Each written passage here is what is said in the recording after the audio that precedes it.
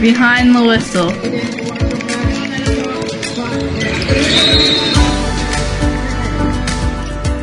I finished up playing and I finished up being president, and I thought, well, what's next? Instead of focusing on the players, I was actually watching the referees. My biggest desire to become a referee was to give back to the game that gave me so much. The brotherhood of rugby is what helped me so much, because I felt immediately like I was a member of the family. Welcome to episode number 6 of Behind the Whistle, a weekly podcast series where we talk to sports officials about their personal officiating journey. We'll provide insights into why these officials do what they do, and it will be a great way of understanding how they balance their passion for officiating with their personal and professional lives. Our guest for this episode is Adam Lysle. As a rugby union referee, Adam was a late starter in regards to his officiating career, taking it up as he was approaching the end of his playing career. Even though he took up officiating quite late, he's been able to accomplish some pretty remarkable achievements during his career, with his passion now involving passing on his knowledge and experience to others. I started off by asking Adam how he got into officiating. Oh, look, I probably played too long and didn't give up the boots and didn't want to give up the boots very easily. And I was the president of a local rugby club down in Engadine. And I finished up playing and I finished up being president, and I thought, well, what's next? I didn't want to lose touch with the game, and I had already got a qualification as a coach, but I just couldn't see myself standing on the sideline yelling at people. I wanted to be more active, and I'd already done a couple of muck around sort of officials roles, and I thought, no, hang on for a minute, let's take this a little bit more seriously. And I did the course, and I've never looked back. It's just been fantastic. So I guess as part, did the course. Do you have any mentors or anyone that sort of, I guess, helped you through it? How'd you then develop in your career? And obviously, where are you at currently with your career in officiating? Oh, look, I've had some amazing contributions to my early days. I used to go toe-to-toe and have some spirited discussions with Ron Mansell, who said that, quite frankly, Adam, no ex-prop will ever be any good at being a match official in the centre. And I had this underlying desire to prove him wrong. Alex Richards in New South Wales has been an amazing mentor and coach over the years. I've had some wonderful exposures to some very, very good quality World Rugby and Super Rugby referees being on the sevens panels. That's been a lot of fun. Look, everyone in the referee community, we're like a little club and we do support each other and back each other up. It's been fantastic. And that's one thing I find within the officiating community is the group of people that you officiate with. There's an inbuilt competition to get better and try and prove yourself, obviously to move up in your career. But the support network for the people that you're fighting against is probably something that you won't experience, anywhere else. Everyone's always supporting each other to actually improve themselves, not just trying to cut people down so you can get to the top. Yeah, that's right. And there's an elder gentleman by the name of Jim Skidanis down in Illawarra, who really took me under his wing in those early days and helped me transition, because, being in the front row, you have these running lines and you sort of know where you've got to go and what you've got to do and how you're going to do it. And when you're refereeing, you've literally got to change the way you think about the game and the way that you view the game, and, of course, how you're going to get there. And those running lines, particularly in the top level games, are so important, and you can find yourself way out of position to make really clear, good decisions when needed if you think like a former player. And even guys who have transitioned into refereeing who used to be in the open areas of the game, i.e. in the back lines, those guys with the pretty hairstyles and the gel in their hair, they have difficulties transitioning to refereeing as well because they're so used to having a certain style of play. And how did you adjust to that? How did you learn those skills? Was it just by doing more games, watching film, talking to people? Or how did you, pick up those skills in that area? A combination of all of that. So watching, and it's funny, you go and watch Super Rugby matches, or you go and watch Shoot Shield matches, or you go and watch first grade matches, or even test matches on the field. And instead of focusing on the players, I was actually watching the referees. And where are they at? Where are they at in the game? How are they keeping in line with the ball? Where are they running from and to? And then combining that with a lot of good mentoring and some really good referee coaching helped me adjust. And I was able to pick it up reasonably well. And before, I think it was a couple of years on the park and just doing game in, game out, week in, week out. And I would volunteer for everything. So if there was an extra game I could pick up, I would do it. If there was a midweek game, I would do it. If there was a night game, if there was a Sunday game for juniors, I'd do it just to practice, just to get my running lines right and where I needed to be. Obviously, it sounds like you're pretty busy with your officiating, and like all of us, we'd love to be able to keep doing it. What sort of, what sort of full-time job do you have? Oh, look, over the years, I've been lucky enough to be in senior roles within the business and insolvency community, and I now have my own business. So I get the freedom of that choice to be able to spend the time that I need to spend for something that I love doing.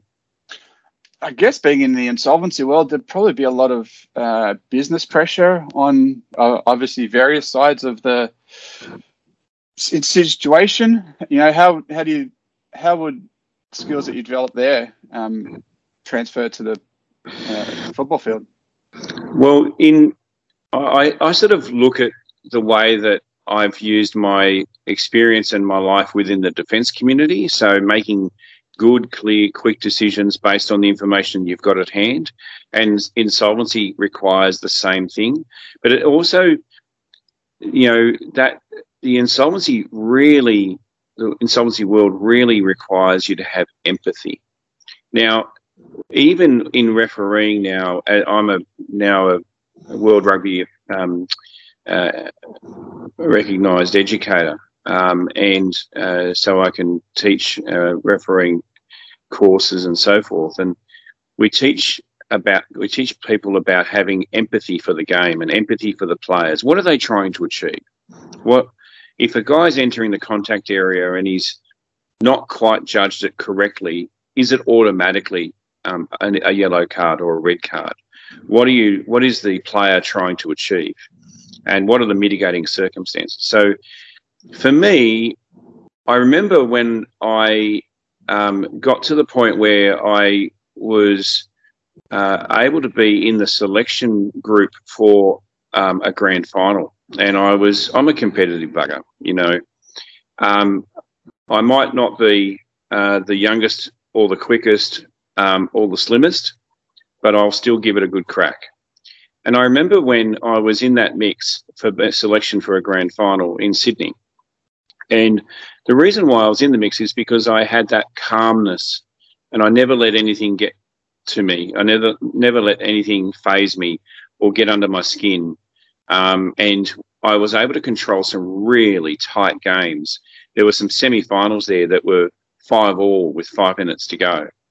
And I just would not let anything faze me. I just focus and concentrate and make sure that I was making the best decision at the best time. And so that the team that deserved to win did win, and it wasn't because of my decision. It was because of their playing. And that's really, really important quality to have. And you're dealing, I guess, as you talked about, 5 minutes, a tied game, 5 minutes to go, semi-final. There's a lot of emotions running around between players, coaches, and spectators, and being able to stay calm and in control not only shows everyone else that you're in control and you're able to make clear decisions, but also allows the game result to take its it's come to its own conclusion instead of a missed call or something because you're uptight or not looking at the right area. Yeah, that's right. And look, I'm not perfect. I'm far from it. I don't think any of us are we? Isn't that why we keep doing it?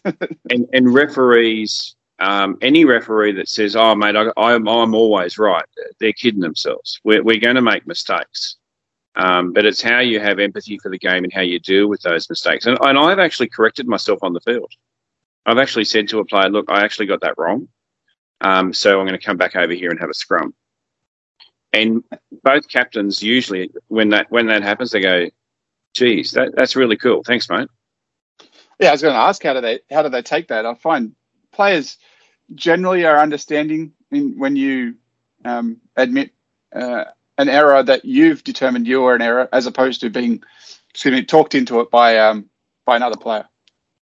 Look, every referee will tell you that every number 9 on the field or every number 10 is going to make sure that they know the laws better than you. There's a funny guy that I've played against, and he is a very, very good player, Andrew Strode from Bowral, and he's a whippet. He will beat most people to the line when they're scoring a try. There's some funny video of him actually accelerating past the players so he can get to the try line before they do. But when he was playing, he knew every law, and he made sure that the referees knew that he knew every law, and he questioned everything. And you're going to get those players. There are some games where you've got 30 referees on the field, but there's only one guy with a whistle. And that's the beauty of officiating in rugby, is that because we are typically humble and very pragmatic about how we exercise our craft, we know that we're going to make a mistake at some point.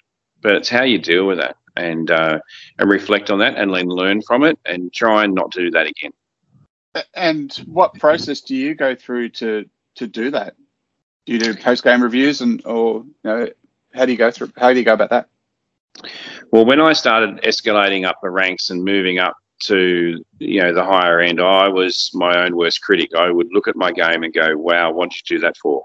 And I would practice my running and my how I'm coming out of the end of a ruck, and where my visibility was, and how I was accelerating through into getting into the best position I possibly could. So you do need to do post-game reviews. You do need to make sure that you're learning from every experience. And remember that in any top-level game, you're making thousands of decisions in any one game. And you've also got to be there. You've got to make sure that you're within close proximity of where the game is. You can't just, chug it on, the main centre line. And you've certainly got to make sure that you're in the best position possible, because if you get it wrong, people are not going to respect you at the end of the day.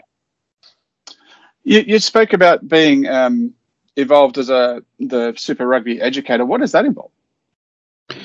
So during this most recent lockdown, there was a bunch of us that got enrolled, and we asked to be involved in the World Rugby Educator course. So it means that we are being now accredited by World Rugby as people that can host and hold and accredit and sign off on people teaching those courses. So, yeah, it's really cool. Good fun. Learned a lot, and I thought I knew a fair bit, but it opened my eyes up even more. It was fantastic. I was going to say, you'd probably have a variety of people coming into those courses as well. Have you had the opportunity to run some of those courses since obviously gaining accreditation? Well, lockdown has only just ended, and the vax-no-vax scenario here in New South Wales is about to end. So I'm actually headed up to teach a course of 38 new referees in Bowral in the new year, and I can't wait. It's going to be fantastic. I mean, that's a huge number for call it a smallish area. Obviously, Southern Highlands here in New South Wales isn't a major, massive city, but 38 new referees is huge. Yeah, and you know what? And that's probably because it's been built up over a whole year. And that won't be the only course that we run in that area. We'll do another one probably at Camden. We'll probably do another course down in Wollongong, and then another course probably somewhere either Menai or in the Shire somewhere as well.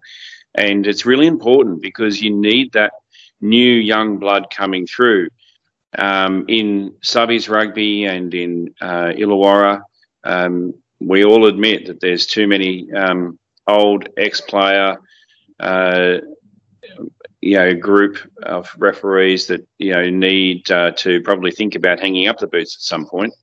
And we need those young ones who are quicker and faster to start learning the craft now, because in 5 years' time, when those older guys are hanging up the boots, we need to know that those younger ladies and gents are doing a great job. And I guess what age would these new referees from? Are they 16s and do we start at that young for rugby, or is it more of the you call it the early 20s-year-olds that are looking at their weighing up between playing and officiating? What sort of age group do we start at? So we start refereeing at 13, and so those ones will be what they call refereeing kids rugby. Yep. They'll referee 6s and 7s and 8s and all that sort of stuff. And then 14s is usually when we sort of started taking it a little bit more seriously. 16 is definitely an age group that we want to start having a development phase and a progression line ready for them. And then we want to hold on to them. Now, a lot of people get into rugby because they've either suffered an injury that means that they can't play anymore, and that's not a bad way to enter. Ex-players as well. I know in Illawarra they've got a couple of ex-first graders that are coming into the fold this year, which is really exciting because those players who play at the top level have a really good empathy for the game and a really good understanding of what's going on. So looking forward to coaching those guys and getting them on the park as quickly as we possibly can. And then those older fellas and ladies who have had a decent amount of time on the pitch, we want them as well because we want everyone to stay in rugby. I mean, my biggest desire to become a referee was to give back to the game that gave me so much. The rugby, quite frankly, helped me save my life and get my head right when I was coming out of a huge breakdown. So for me to be able to give back the game by helping others get good game outcomes, it's really special.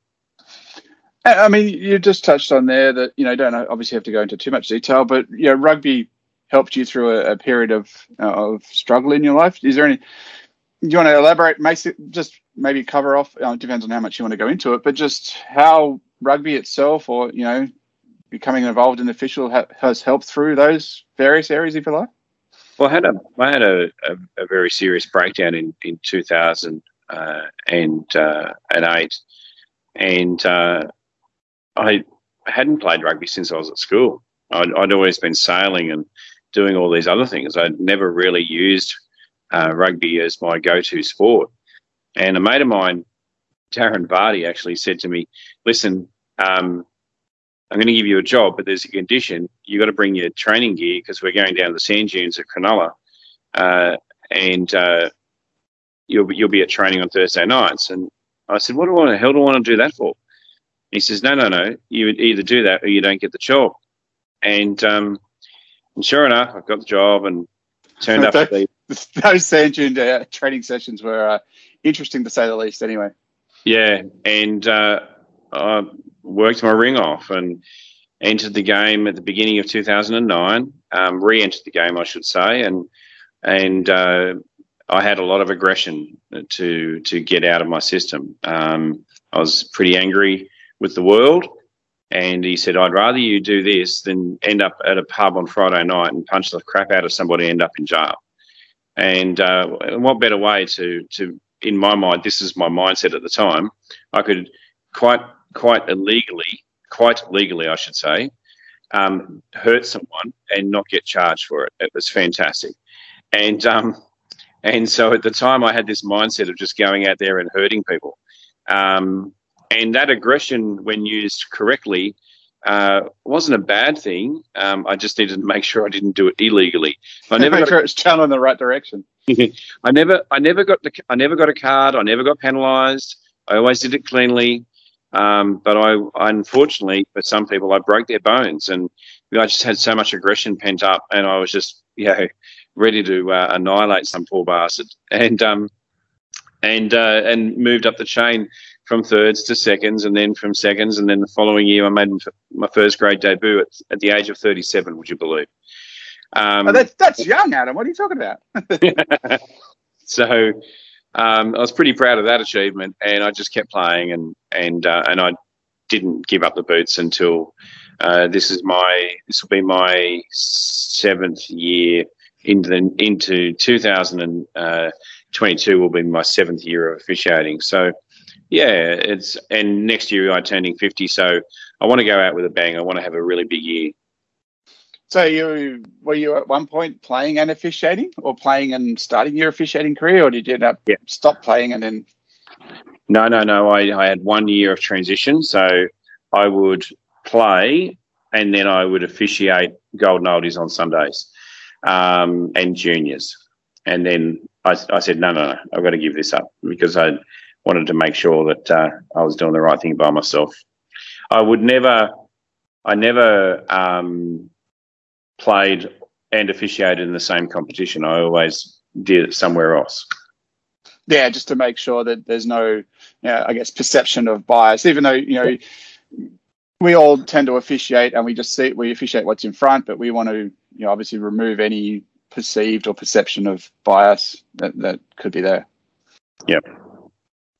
And so obviously, it would have been a transition to go from being an aggressive prop front rower to then being a calm, in control official.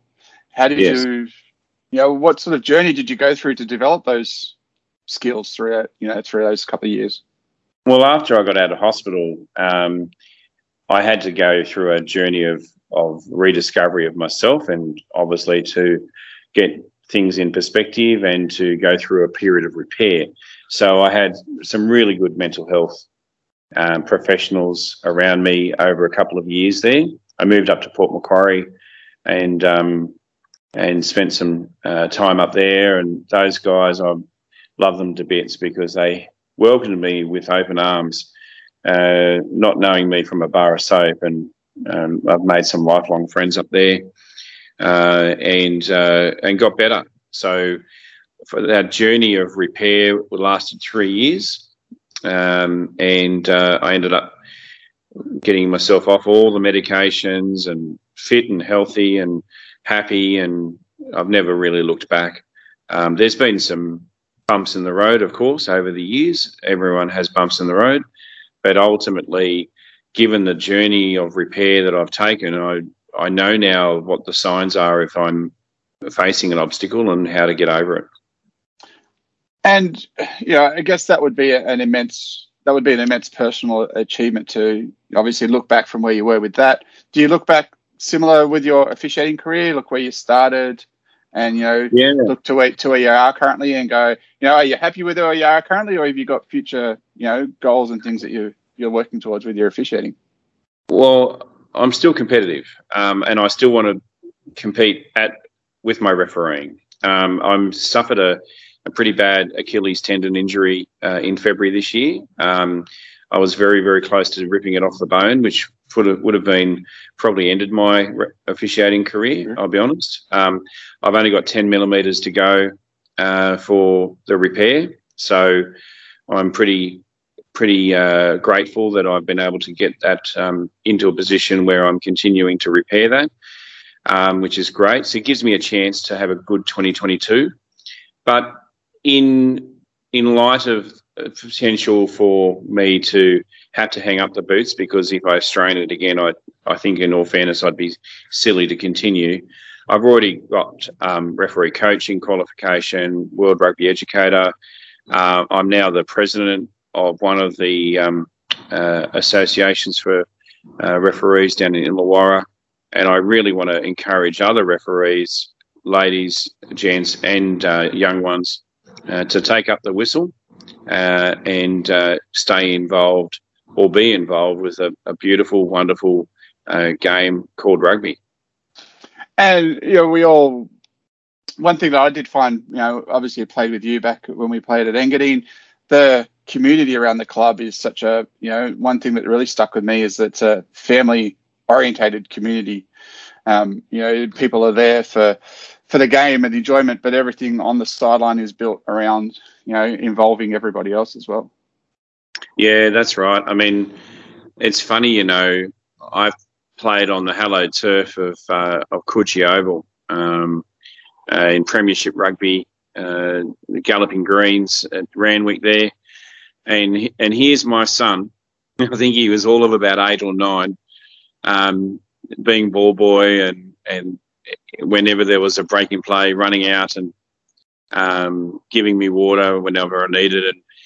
And then later in the year at the grand final at Wynn Stadium for Illawarra, here he is being the official water boy for the first grade referee on Wynn Stadium. And it was just an absolute buzz. And he plays the round ball game, football, and loves his soccer.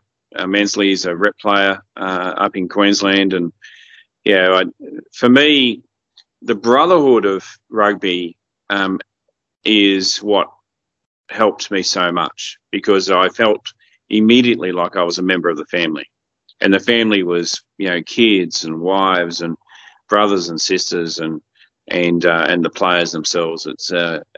It really does have a true sense of inclusion. I mean, they say that rugby is for everybody. You can be short, tall, fat, skinny, slow, fast, gay, straight, doesn't matter.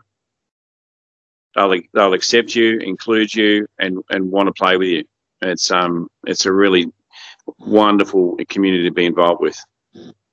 And I've found too, obviously it's been a while since I've played with the rugby club, but there's still people you follow and you interact with that you maybe haven't seen for a couple of years, but you still keep in contact to an extent and keep following their life journeys and stuff, because you're interested in what they're doing, because you got to know them and be so close to them when you did play with them. Yeah, that's right. And when you're on the field of battle and you're backing each other up, defending each other, not to the death, but with that mindset, when you've got a mate who's in that tenacity of battle with you, the respect you have for each other is profound. And it could have been a really devastating loss, but you're there for each other and you back each other up even in the times of struggle. And then when you have this jubilant win, particularly if it's been a hard-fought battle and you win by a margin of 2 points or something like that, those you'll never ever forget those memories. They are completely jubilant, completely invigorating, and it's like when you play golf, and how you play golf, and you've got 17 holes of bogeys, and you get that last bloody birdie on the last one. It makes you come back again and again and again. And how do you find? Do you have similar experiences with your officiating? There are times where you just go, what, that was an awesome game, or that was really why I do officiating. Yeah, absolutely. And I can tell you now, I've made some horrendous decisions on the field, and I've made some cracking decisions as well. And when I am in a situation where I'm in the best possible position at the best possible time to make those great decisions, it makes you want to, I've learned so much. This is why I'm doing this. And when you've got the captain of the losing team coming up to you and saying, mate, that's the best refereeing we've had all year, that's a really nice feeling. And, the coach of the losing side, handing you a beer after the game saying, mate, thanks so much for coming out. It's really, really nice. And to an extent, that's one of the, I guess the differences that I've seen with rugby is the socialising with the officials after the game. Whatever happens during the game happens, whether they like the decisions or not, they get vocal. But then after a game, it's, hey, let's have a beer, let's have a chat, and let's just, socialize and treat each other like we all are. We're people, and we're doing, things that we're passionate and enjoy. Yeah, that's right. I think there's an underlying deep-seated value with rugby that I think does set itself apart from all the other codes. And I'm not bagging the other codes. I'm a passionate follower of most codes, but I think the deep-seated expression and practice of respect in rugby is something that, is by far the biggest point of difference. And, yeah, the respect is massive. And, whether that's come from the way that rugby as a sport has developed from its non-professional days, all of the, call it the culture from back in the, when players were, high level of rugby were amateur players, so obviously they're balancing off work and sport and those sort of things, whereas at the time other sports were fully professional. So there's that historical culture that's come up through the history of rugby. Yeah, that's right, and we teach it to the kids right from the start. They shake hands and they clap each other off, whether they've lost or they've won. So, obviously, you've had quite a journey with your officiating. What's your proudest accomplishment as an official, or the biggest game, or something that you've been able to remember and take away? Look, I think there's two games that I probably would think that stick out for me. One is the first division grand final that I got selected for on the Eastwood ground. Fantastic achievement for me to get a grand final. Never thought in a wildest moment, especially if I was listening to Ron Mansell when I was the first one starting out, ex-prop, you'll never make it. Did you contact him after you got the game and went, yeah, it's still an ex-prop, but I made it? Yeah. Look, we have a healthy respect for each other. Yeah. He's been such a mentor to so many. You can't knock him for that. And we only spoke on the phone very recently. He was hanging up his boots as a referee development manager for regional referees very recently, and what an amazing contribution he's made to the world of rugby over the years, even though we had some differences over the years, But you don't grow if you don't have differences with people. That's where you have your healthy discussions that actually helps people grow. Yeah, that's right. And then the other one was probably a game that I did at Lidcombe Oval a couple of years ago, where it was the Hunter Wildfire women's versus Parramatta Two Blues women's. Absolute cracking match. It was the top level game for them, and it was in the year prior to the Super Rugby Women's coming out, and this was just an amazing opportunity for me. I got selected for the match. I was buzzing, I was nervous, I was all those things that you'd expect, and I had to deal with some very difficult situations on the field. Had to unfortunately make a decision to eject one of the coaching staff from the area of playing enclosure as well, because he got abusive. He's abusing some of his own players and the other players and the other officials as well as me, and we don't tolerate that. So, but look, the players were just so grateful that I was able to do that game well. Really, really special. So those two games were really tough games, but I really enjoyed it and gave 150% effort on those, and really I felt that I stepped up and delivered my best my best game for those two games. But they're probably my highlights, absolutely. And that's what I guess that's why we officiate, and that's why we do all the prep work, is so that when we get to those opportunities, we can put our best foot forward, put our best effort in, and really show what we can do as an official.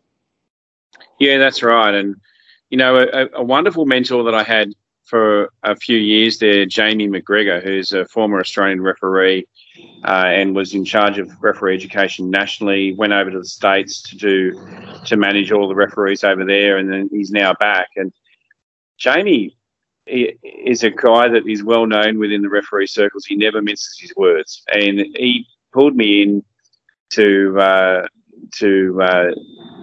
Rugby HQ one day and went up one side of me and down the other, and really pulled me into line in terms of how I was dealing with things on the field.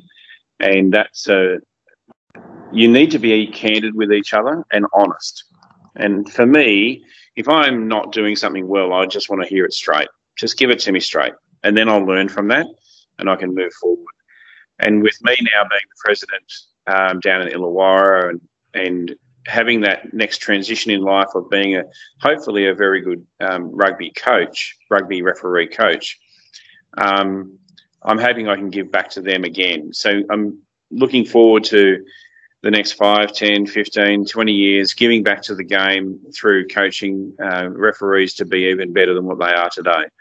And helping some of those older guys stay in the game too, because with what I've learned over the years is if you don't have those older guys still running around, there is a real risk that you might not have games being officiated. And we need to encourage everyone to stay connected with the game as much as we can.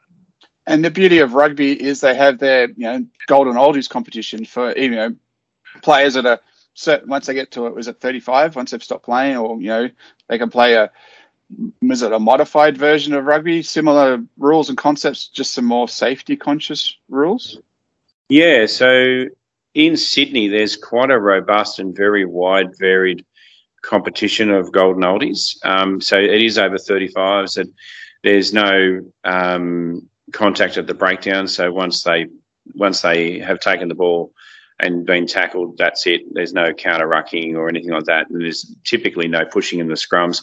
Some golden oldies tournaments have variations to these rules, but ultimately that's how it works and keeps everyone nice and safe, keeps people staying in rugby. There's a wonderful gentleman out at Penrith who played 1,000 first-grade games for Penrith, and he's played something like 2,000 golden oldies matches. And he's 85 and he's still running around the park. If I'm still able to run around the park at 85, what a goal to have, is to be able to still do that. And the smile he has on his dial when he gets off the field every single time it takes your breath away. And that's why we play the sport, isn't it? For that enjoyment. Yeah, absolutely. And this is why I want to continue to contribute to the game, because it gives so much more back every single time. And we were talking earlier about obviously you officiate golden oldies as well. A couple of years ago, there was some safety concerns around things, and you put some suggestions into rules changes. Do you want to talk us through that? So in Sydney, we had a situation where nearly every golden oldies tournament day, and there's quite a few of those around, there were unfortunately injuries that were happening every game, and serious injuries where ambulances had to be called. And we had a good think about it across each of the leaderships of each of the clubs, and I made some suggestions about clamping down on some silly stuff that was going on at the breakdown and in the contact area. And thankfully, with everyone buying in on that, we've been able to have 2 years now with no ambulances called, which is really special, because it means that players who are thinking of not coming back because they're worried about getting injured are coming back. People that have come back are staying back. And those older fellas, we've got people that are, like I just said, 85. There's quite a lot of over 60s that are playing. Like, these people are retired or semi-retired. And there's all that group as well from 35 to 60 who are effectively breadwinners for their families, and sometimes breadwinners for their broader family as well. And they can't afford to be injured. They can't afford to have time off work. So for them to be able to run on the park, stay in touch with the game in an active way, because we've been able to tweak some laws to make it safer for everybody, I think that's a win for the game overall. And, it's great to, be able to have, I guess, in those discussions with the senior leaders of those clubs, as an official, come in and go, here's some benefits to tweaking the rules for safety reasons, and getting the buy-in from those clubs. I guess having the officiating perspective would help with those discussions. Yeah, it came down to ultimately the laws that we wanted to tweak were not very difficult to tweak. It was just getting everyone to buy into that's what's acceptable and what's not acceptable, and then having the strength and the empowerment to the referees to say, hey, if you stand up to that kind of behaviour on the field, you're going to get back up from everybody because everyone's buying into it. We tend as a society to watch what's on TV and try to replicate that in what we do in life, whether it be in any code of sport or in what we see on the news or what we see in society overall. We tend to look at others and try to emulate what they do. And rugby is no different. People watch what they do on the TV and they think, oh, well, I can do that. I'm really challenged by that. I'm challenged by another code who, unfortunately, until recently, really didn't have much regard for high tackles, and that was translating to the way people were behaving in kids rugby on the field. They would see their heroes doing high tackle after high tackle after high tackle, grapple, whatever they were doing all the time, and they were doing it on the park themselves because that's what they thought was acceptable. And I think we have a responsibility to the future of the game and the future kids that are going to be coming through the ranks to make sure they understand what's not acceptable and what is. And it does take a little while as an official to change those habits and perceptions. But when you've got support from your official organisation and from other clubs, it's certainly a lot easier when you're enforcing rules on the field to have the backing of those people behind you. We go, yep, that's the direction we want to go. They're the plays we want to cut out of our game. Yeah, 100%. Yeah. Awesome. Thanks, Adam. I appreciate having a chat to you. Just, I guess, one final question. If there's, one piece of advice you could give to somebody who's contemplating becoming an official or has just started out in their journey, what would it be? Don't be afraid of picking up the whistle. We'll help you. We'll encourage you. We'll support you. We have a great bunch of referee coaches all across the country. And you get connections and insights from some of the most amazing, beautiful people in the world that referee. I can now message and call Nigel Owens basically, quite frankly, whenever I want, and he'll respond. Amazing guy. Amy Perrott, Australia's first female Super Rugby referee. She's an amazing lady and, a wonderful leader for women in terms of the rugby, the women's version of the game as well. So some beautiful people that I've met along the way, and through their encouragement, and we will do the same for anyone that's wanting to pick up the whistle. And, for those guys who are a little bit on the heavier side or, are former props, I'll show you how it's done. It's all good. Yeah, and you've clearly shown that ex-props can have an officiating career, and it can be a quite fulfilling career. Yeah, and look, I was never going to be shoot shield. You've got to understand where you're at, but getting a Division 1 grand final and a very, very senior women's rugby match just after a televised match was done. Fantastic. So, yeah, it's good fun. Excellent. Thanks for coming on, Adam. I really appreciate it. Maybe you'll get me down to one of those Golden Oldies game soon enough. Look forward to seeing you, mate. I'll make sure I've got the cards in my pocket ready for you. Yeah. Maybe I might referee, sitting around and watch you play. Awesome. Thanks, Adam. Thanks, Greg. Adam's journey, not just within officiating, but his entire life, is certainly an inspiring and encouraging one.